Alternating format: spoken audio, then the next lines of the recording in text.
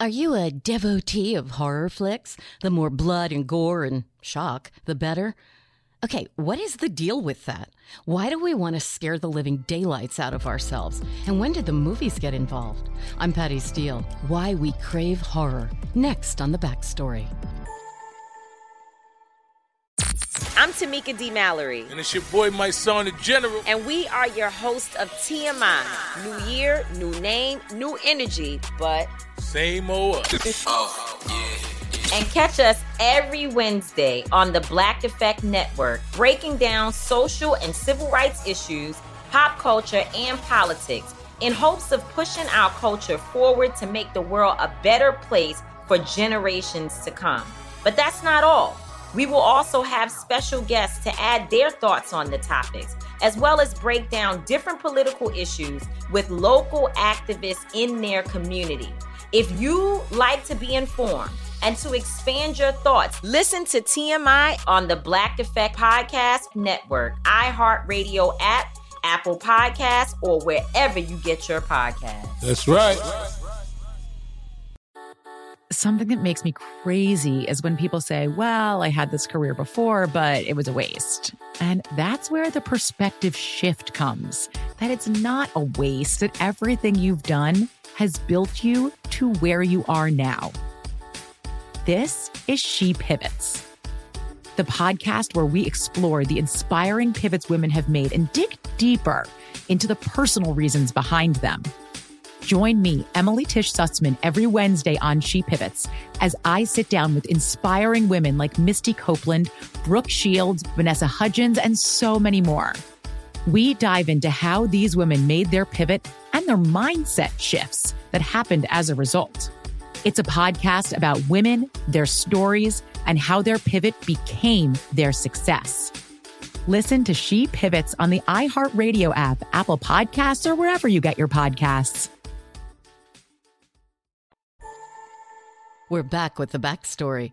What made early Hollywood movie makers decide they could earn a few bucks from our bloodlust? Well, you know the thrill of spine-tingling terror. Sure you do. But what is it?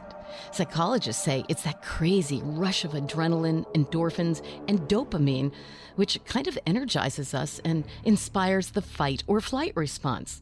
Except when you get it from watching a movie, you also know you're safe, and that's the thrill without the threat.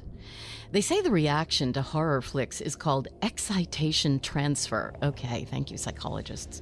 Your heart pounds and you breathe really heavy, and as that wears off, you feel intense relief, filling your brain with feel-good chemicals. About 10% of us really crave that adrenaline rush, and they tend to be more aggressive individuals. But folks who avoid those movies have trouble differentiating between the thrill and just plain fear. They say it's because some of us have a harder time separating what's on screen from reality, and they tend to be more empathetic types who don't want to see others in pain, even if inside we know it's fake. But how did early movie makers know to cash in on all this? Okay, let's go back to the dawn of motion pictures. Imagine you've never seen people or animals even moving, let alone doing anything else, on a screen. It was mind-blowing for them. The first moving picture that survives was part photography, part animation, of a horse galloping for just a few seconds. That was in 1880. Thomas Edison's first short flick in 1894 was called The Sneeze. Literally just 5 seconds of an Edison employee sneezing. Can you imagine everybody wanted to see it? Wouldn't even have time for one piece of popcorn. But by the 1890s, there were a slew of films. Most were just movement with no story attached because people were pretty thrilled with that in the beginning. But finally, folks were getting bored. Come on, they said, tell us a story. Along comes Georges Méliès. He was a French illusionist who had a lifelong fascination with scary, suspenseful literature, from as far back as ancient Greece and Rome, but also more recent stories from everybody like Edgar Allan Poe, Jules Verne, and H.G. Wells, as well as Mary Shelley, who, of course, wrote Frankenstein. His 1896 film, The House of the Devil, is considered the first horror film ever made. With images coming from centuries of books and legends, it showed demons, ghosts, witches, and a skeleton at a haunted castle. And it was only 3 minutes long, but included some of the first special effects ever, with people disappearing and a bat suddenly turning into a person.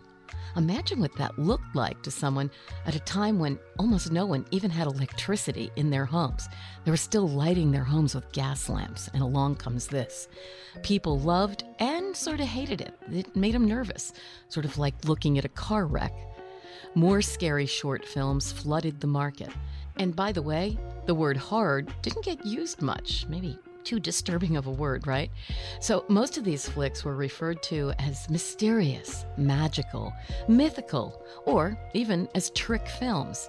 Whatever they were called, people couldn't get enough. Méliès had tapped into something timeless, our need to feel that rush of adrenaline without the fear of death. Over the years, the horror movies evolved into a really gripping storytelling medium, and the envelope kept getting pushed further toward the edge. Thomas Edison's movie company made Frankenstein into a 16-minute film in 1910 that has some really chilling scenes, and it disturbed people. By the 1920s and 30s, horror really took off. There was Dracula, The Mummy, Dr. Jekyll and Mr. Hyde, and yet another iteration of Frankenstein. And remember, after 1927 or so, they added talk, which meant screaming too. But it was never enough. To keep the adrenaline rush going, things had to get more shocking. And that set off the morals police. They tried to get these films intensely censored. In a lot of cases, depending on where they were running, the movies were either banned outright or locally edited. It wasn't until the 1950s that the science fiction element of horror kicked into high gear, with movies like the original Invasion of the Body Snatchers and War of the Worlds, as well as Godzilla. And the 1960s finally introduced everything from zombie flicks to really edge-of-your-seat horror in Hitchcock movies like Psycho, as well as films like Rosemary's Baby and The Haunting. Now, director Martin Scorsese calls The Haunting the scariest movie of all time. It's all suspense, no blood. It's all about what you don't see, and it is total goosebumps. By the 70s and onward, slasher flicks like Texas Chainsaw Massacre and Halloween, all the Halloweens, even Carrie, moved horror into a more in-your-face mode. But like them or not, horror movies feed that craving for an adrenaline rush. And Halloween season is the perfect time to indulge.